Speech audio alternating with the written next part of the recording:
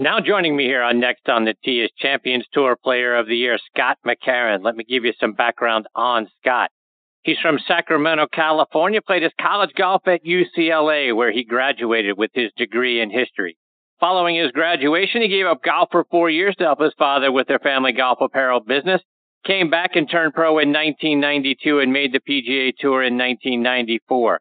He won 3 times on the PGA Tour at the 96 Freeport McDermott Classic by 5 strokes over Tom Watson, at the 97 Bell South Classic here in Atlanta by 3 strokes over David Duval, Lee Jansen, and Brian Henninger.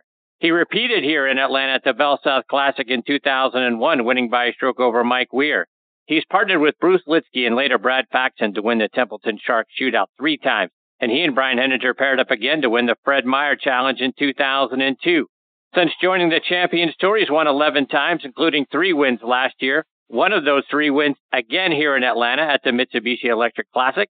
Those wins, coupled with his consistently great play all season and his play in the playoffs, earned him the year-long Charles Schwab Cup and the PGA Tour Champions Championship and the Jack Nicklaus Trophy for being their Player of the Year. He also has the biggest forearms, I think, on the planet, and I'm very honored to have him with me tonight here on Next on the Tee. Good evening, Scott. Thanks for coming on the show. You got it, Chris. That's a heck of an intro. That was long. I like that. I'm glad you liked it. Long and distinguished career, so kudos to you, Scott. I always like to start with a guest for the first time by going back to when you started playing the game. Talk about when that was, who was the first person to put a club in your hands, and then a little bit about your family's apparel business. Well, certainly. My father was the first one to get me introduced into golf. As soon as I could basically walk, he was taking me to the driving range.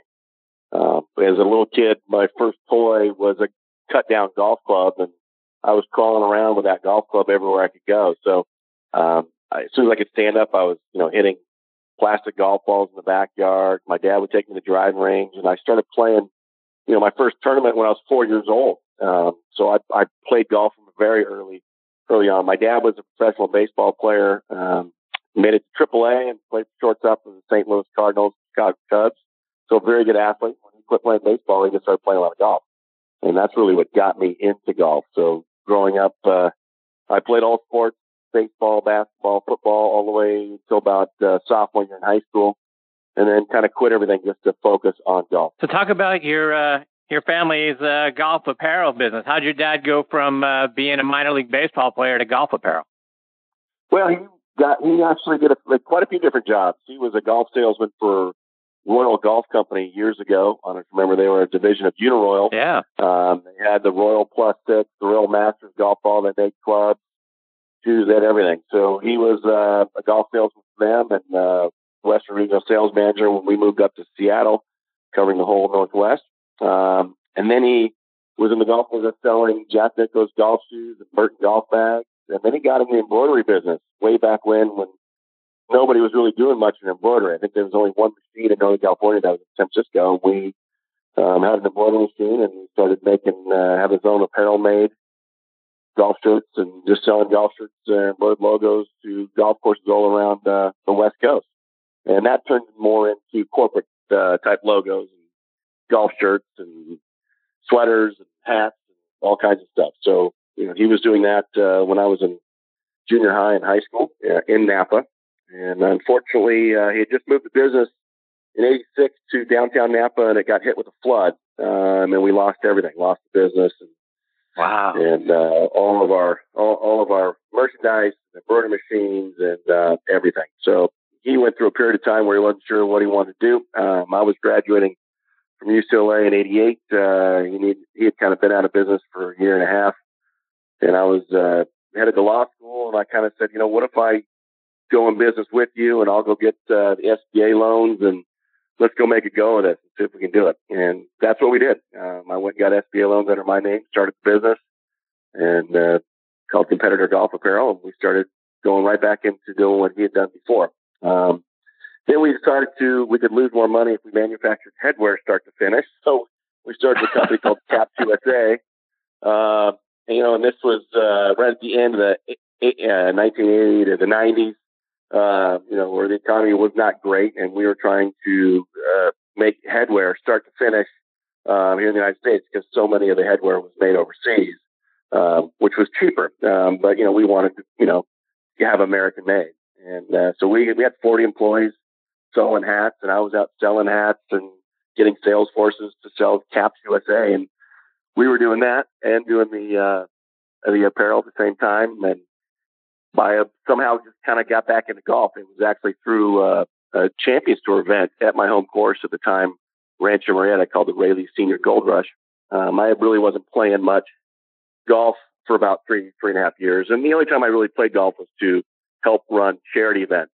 And basically I was helping them to sell shirts. I would sell 144 shirts or hats and help them run the events since I had the golf background. So I was only playing in scramble tournaments for, a couple of years. That's the only golf I really played. I was skiing, doing about 50 days a year skiing. I got my pilot's license. I was flying, a little skydiving and kayaking. I started a flag football city league team. I played city league basketball, softball, 2 softball leagues. I was playing 5-0 tennis team, and I was playing open racquetball tournaments. So, I was doing all these things that I hadn't been able to do all those years because I was playing golf and was having a good time. But after I saw a bunch of these Champions Tour guys putting with a long putter, I went home and made one myself that night and went out and putted with it. And that's what really got me back into golf. I started signing up for some amateur events just for fun and was winning them. And that's when I decided to turn pro. I almost won the U.S. mid-amateur. I was 25 at Long Cove, lost the quarterfinals. And lo and behold, I came back and said, I'm done with working. I want to go play golf and see what can happen here. It was a good decision. Thank God, the businesses weren't doing that great at the time. That I was able to kind of stop that, and go and play golf. Because as the businesses were really doing well, I might be still selling shirts and hats. So let's go back a little bit. And you mentioned your time at UCLA. Why UCLA? Well, UCLA, a couple reasons. One, when I was being recruited, they were number one in the nation. They had great players. Corey Pavin, Jay Delsing, Duffy Waldorf, Brad Bell, Mickey Okoye. I mean, these guys were phenomenal college players. So when I got recruited, I went to UCLA, I went to Stanford, went to Arizona State, University of Pacific for my recruiting trips. But once I went to UCLA, went to the Rose Bowl and saw a football game and, overlooking Westwood, I thought this is a pretty cool place with academics and athletics, and decided to go there. And Scott, like I mentioned in your intro, you've had a lot of success. I'm here in Atlanta, and you've had a lot of success here. What is it about, the times at the Bell South Classic or Mitsubishi Electric Classic last year? What is it about the city of Atlanta that seems to bring out the best in your game? Yeah, it's one of my favorite golf courses of all time. And my first practice round there at CPC was with Greg Norman. And he kind of takes the lines you could take and where you could hit some of the shots. And it's helped me out quite a bit to learn that golf course. It's a golf course that, if you're a long driver, you can take it over a lot of the bunkers, get some extra roll and take advantage of some of those par fives. It just fit my eye the first time I ever played it. So was able to win there that first year in 97, and then had a couple times where I had some chances again right after that, and then was able to win there in 2001 for the second time. And then, lo and behold, we go and have a Champions Tour event there, and was able to win that last year. Even though we played the new 9, which was a very difficult 9, we had some difficult conditions. I really enjoyed that new 9, and I just have good feelings there. Big congratulations to you on the Charles Schwab Cup championship last season. As you were going through that event, one of the things that I think is always challenging about whether it's the FedEx Cup or the Charles Schwab Cup is keeping track of the points and all of that sort of thing. And Longer is making a hard charge at the end of last season. How did you try to keep track of where you were in relation to he and everybody else to make sure that you brought the cup home?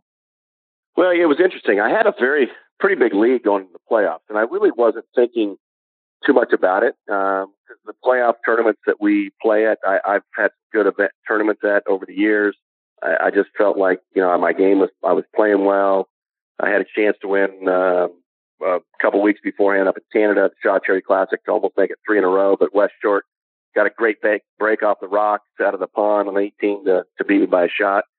So, I really wasn't thinking about the Schwab Cup too much or the points or how far I had.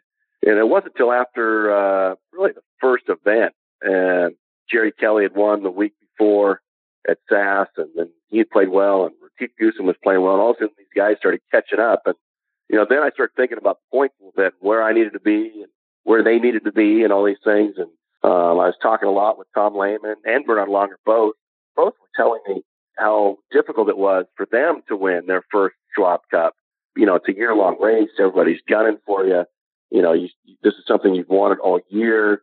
We start putting more pressure. And so, a lot of guys were telling me not to put pressure on yourself, just play your game. And I think the more guys were telling me that, the more I was putting pressure on myself and thinking about it. So it just, it made it hard. I played decent through the first couple of rounds at Sherwood. And then with 9 holes to go, I think I shot 42 or something like that, just to plummet down the leaderboard, going from like 5th to, 30th or whatever. And that was more just starting to think about the Schwab Cup. And so it was really in my head. And certainly the last week in Phoenix, I did not play well. I was just a mess. And then all the guys that were behind me that I didn't need to play well were all playing well. They were all in the top 5, Langer, Goosen, Monty, and Jerry Kelly. These guys were just playing up a storm. So it was, one of the most, I don't know if you saw it, but it was one of the more incredible finishes in all of golf, with Maggert and Ratief Goosen in a playoff, with the Charles Schwab Cup hanging in the balance. If Ratief wins, he wins the Schwab Cup. And if Maggert wins the playoff, then I win the Schwab Cup. So it was quite exciting. And then for Maggert to hole it on the 3rd playoff hole from 127 yards with a pitching wedge, one of the best shots I've ever seen. And one of the most timely shots that's ever happened in my life, while I was sitting on a veranda holding a glass of wine. It was quite a way to win the Schwab Cup. So that begs the question: what did Maggert get for holding the shot? I'm sure it wasn't just an attaboy.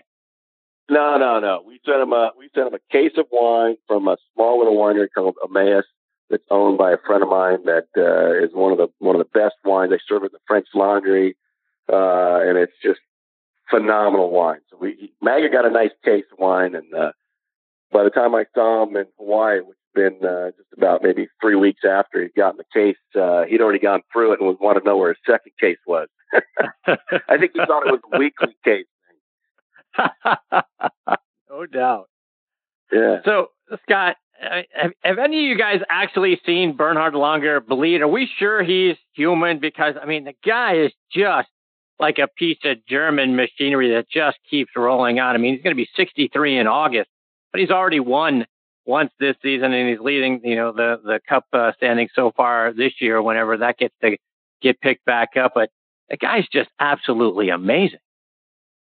He really is. And, he's kind of been one of the guys that inspired me to do as much as I can here after my career on the PGA Tour and into the Champions Tour. He works out, he eats right, he does his homework on the golf course, he practices the right way. He really does a great job. And watching him take apart a golf course, how he, never really misses it in the wrong spot. He never short sides himself. He might miss a green or two, but he puts it in a position where he's got a fairly easy up and down. He just doesn't make many mistakes. So, one of the most incredible golfers over a span of a lifetime. People don't realize how good he was. This guy was one of the best players in the world for a long, long time. And I know he battled some putting issues over the years, but to still battle those issues and be one of the best players of all time, a Hall of Famer, a lot of credit to Bernhard Langer. He's a guy that I'm happy to call a friend. He's kind of a mentor a little bit to me, and a great guy, and someone I would like to emulate my life like. And Scott, you're in tremendous shape. Talk about your regimen. How do you stay in such great shape year round? Well, I do. I've been staying in pretty good shape. My wife is a triathlete, and she now rides horses, and she loves working out. She's was a workout instructor, and so she has always been into fitness. So for the last 8-9 years, I've become more into fitness than I think I ever was on the regular tour. So I think she's been a big part of my life to stay in shape. And I think also being at 50, knowing that there is a time where I'm not going to be able to do this anymore. And it could be, 8 years, it could be 10 years, it could be 14 years, but there's a limit. When you're on the PGA Tour, you're not really thinking about this is going to be over in a few years. Where the Champions Tour, there is a time period and so I want to make sure I take advantage and be in the best shape that I can each and every week, so my body's ready to go, and then I can compete at the highest level. I don't think I could have won the Schwab Cup last year if I wasn't in good shape. And especially this year, right now we've got a lot of off time, and so I'm going to be in the best physical shape that I can be in, because once we come back, whenever that may be, we're going to play a lot of events in a row.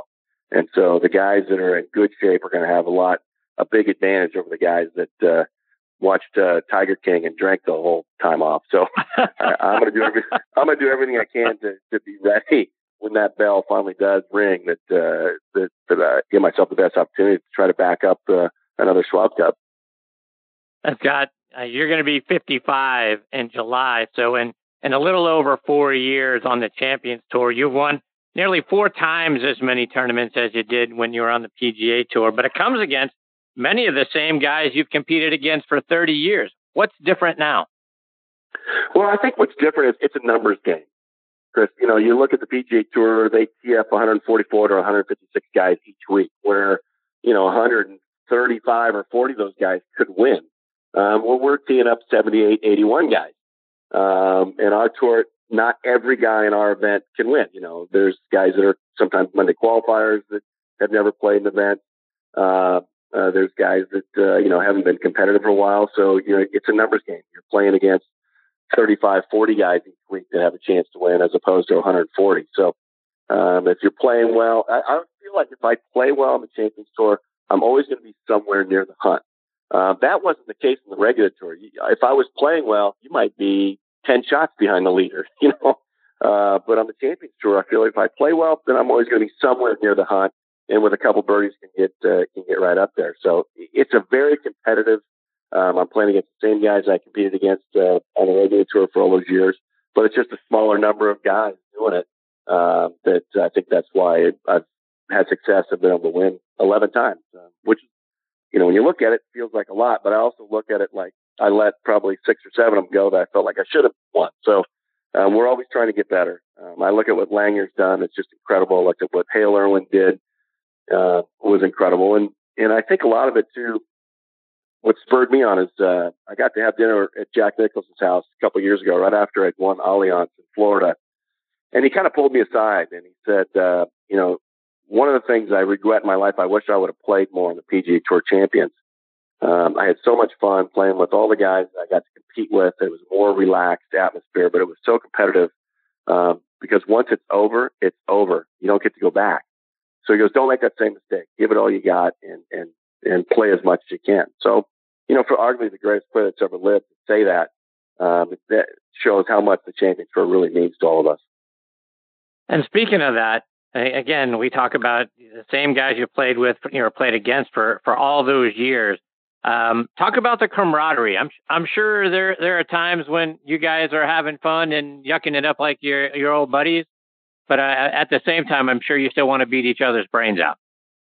We do, but again, we've all kind of had our careers. It's not going to make or break us. Maybe at this point, where before you were always vying for your job. I mean, if you didn't get in the top 125, you lose your job, and that could mean you can't pay your mortgage, your kids to go to college, all those things. We're kind of past that a little bit after having decent careers on the PGA Tour. And so there's enough money to go around. There's enough tournaments to go around that you're rooting for your buddies to play well. Now you want to beat them. Don't get me wrong. We want to beat each other's brains out week in and week out. But if my buddies have a chance to win, I'll stick around and wait for them. And if I have a chance to win, my buddies are sticking around to wait for me, which is really cool. It's a great group of guys, and we're having so much fun out there because I think we appreciate it maybe a little bit more. I think that's why our pro-ams, when people play in our pro-ams, they're having a blast because our guys are really giving them a good time in the pro-ams. They're talking with them, they're giving them tips. They'll go in after and have lunch with them, or if it's 5 o'clock, they might have a cocktail with them. So they're really having a good time where you don't get that quite as much on the regular tour. the guys are, they're focused on their job, trying to keep their position and make the name for themselves. Where we've kind of all been there, done that. Are you guys hearing anything about when tournament play might resume? Well, as far as the PGA Tour champions, we're hearing the Senior Players Championship second week in July at Firestone would be our first one back. I haven't really heard yet. I've heard some rumors about when the PGA Tour is going to start, but they haven't made anything official yet. So as of right now, our start will be second week in July at Firestone in Ohio. But, once again, that's still up in the air. So at that event, if that is the timing, is it going to be life as normal, fans, interaction with pro-ams, signing autographs and all of that sort of thing? Or do you think it might trickle back where you guys are just playing out there by yourselves? I don't know. I think a lot of it has to do with what happens here in the next couple months. One thing with golf is that, you can social distance pretty well in a golf course. And especially at a PGA Tour Champions event, we don't get 40, 50,000 people at an event. We might get 10,000 people where they can spread out pretty good on a golf course at any given time. So, I think that we could still have fans come out to our events. But the biggest thing is, will we be able to have tournaments where the sponsors are able to bring in their clients? Are we able to get volunteers to come and volunteer for these tournaments? Are we able to, put on an event where we can raise money for the charities, the local charities that need that money? There's a lot of things to go on to have a PGA Tour event or PGA Tour Champions that just doesn't include just the fans. So all of that stuff has to come together. And I think we're still a little ways off from that right now. Got just a couple more before I let you go. And you commented on one of the tweets that I had put out there with Owen Brown, who is a great friend of the show. I love Owen a lot. And you mentioned he is one of the great ornithologists out there. Yes, so what made you say that? Well, he is. He's one of the guys that anytime you play with Owen, no matter where you are, you see all kinds of birds, seagulls and gulls, big birds, little birds, and you just point to him and say, Owen, what's that? And he would know. I mean, he's the guy on our tour that he studies that big time. And he knows birds, he knows fish. So he's our resident ornithologist. If you don't have an idea of what that bird is, just ask Owen. And I want to get one quick playing lesson from you, Scott. And I saw a video that you did about gripping the golf club, and I want to focus on one aspect of that. And so many of us, are gripping that thing, especially our driver, as hard as we can because we want to kill it, when we get up there. And that's probably the exact opposite of what we should be doing. Talk about grip pressure. Well, I think grip pressure needs to be just strong enough that it's not going to fly out of your hands. Tension, anytime you grip it tight, that causes tension. If you have tension in your hands, then you're going to have tension in your forearms, tension in your shoulders, your neck, everything. So I think it all comes from relaxing your hands, your shoulders, your wrists, your arms. But you still have to hold on to that golf club tight enough that it's not going to be flying out of your hands. So there's a little bit of pressure there, but not so much that you're giving it the old death grip. Scott, before I let you go, let our listeners know, how can they stay up to date with all the great things you're doing, whether it's following you online or it's on social media? Yeah, you can follow me online at Scott McCarron on Twitter. We do tweet a little bit. I've been starting to put out some old lessons that I worked on with my teacher, E.A. Tischler, when we started working together 6 years ago. So it's kind of fun to revisit some of these old lessons that my wife videotaped at the time when we were just dating, and I saved all these old lessons and put them in a little file so I can go back and relearn them because we're always working on the same stuff. And so it's been a lot of fun to kind of go through that, and I'm going to start unloading a few more of them in the next few weeks. Well, Scott, I can't thank you enough for taking time out of your busy schedule to come and be a part of the show. You're fantastic, my friend. I hope you'll come back and join me again sometime. Anytime, Chris. You stay safe, and look forward to talking to you soon. Take care. All the best to you and your family. Catch up with you soon. Thank you. That's the great Scott McCarron, at Scott McCarron on Twitter. Give him a follow. He's fantastic. What a great segment that was. Boy, I thoroughly enjoyed that. Hopefully we get the opportunity to catch up again with Scott real soon. Wish him the best out there on the Champions Tour. I'll be tuning in and watching he and our good friends Owen Brown Donnie Hammond and Sean McKeel, Bob Estes, such great friends of the show out there, and we'll be keeping track of all those guys. Hopefully in mid-July, just like Scott said. Wish him the best. We look forward to catching up with him again soon.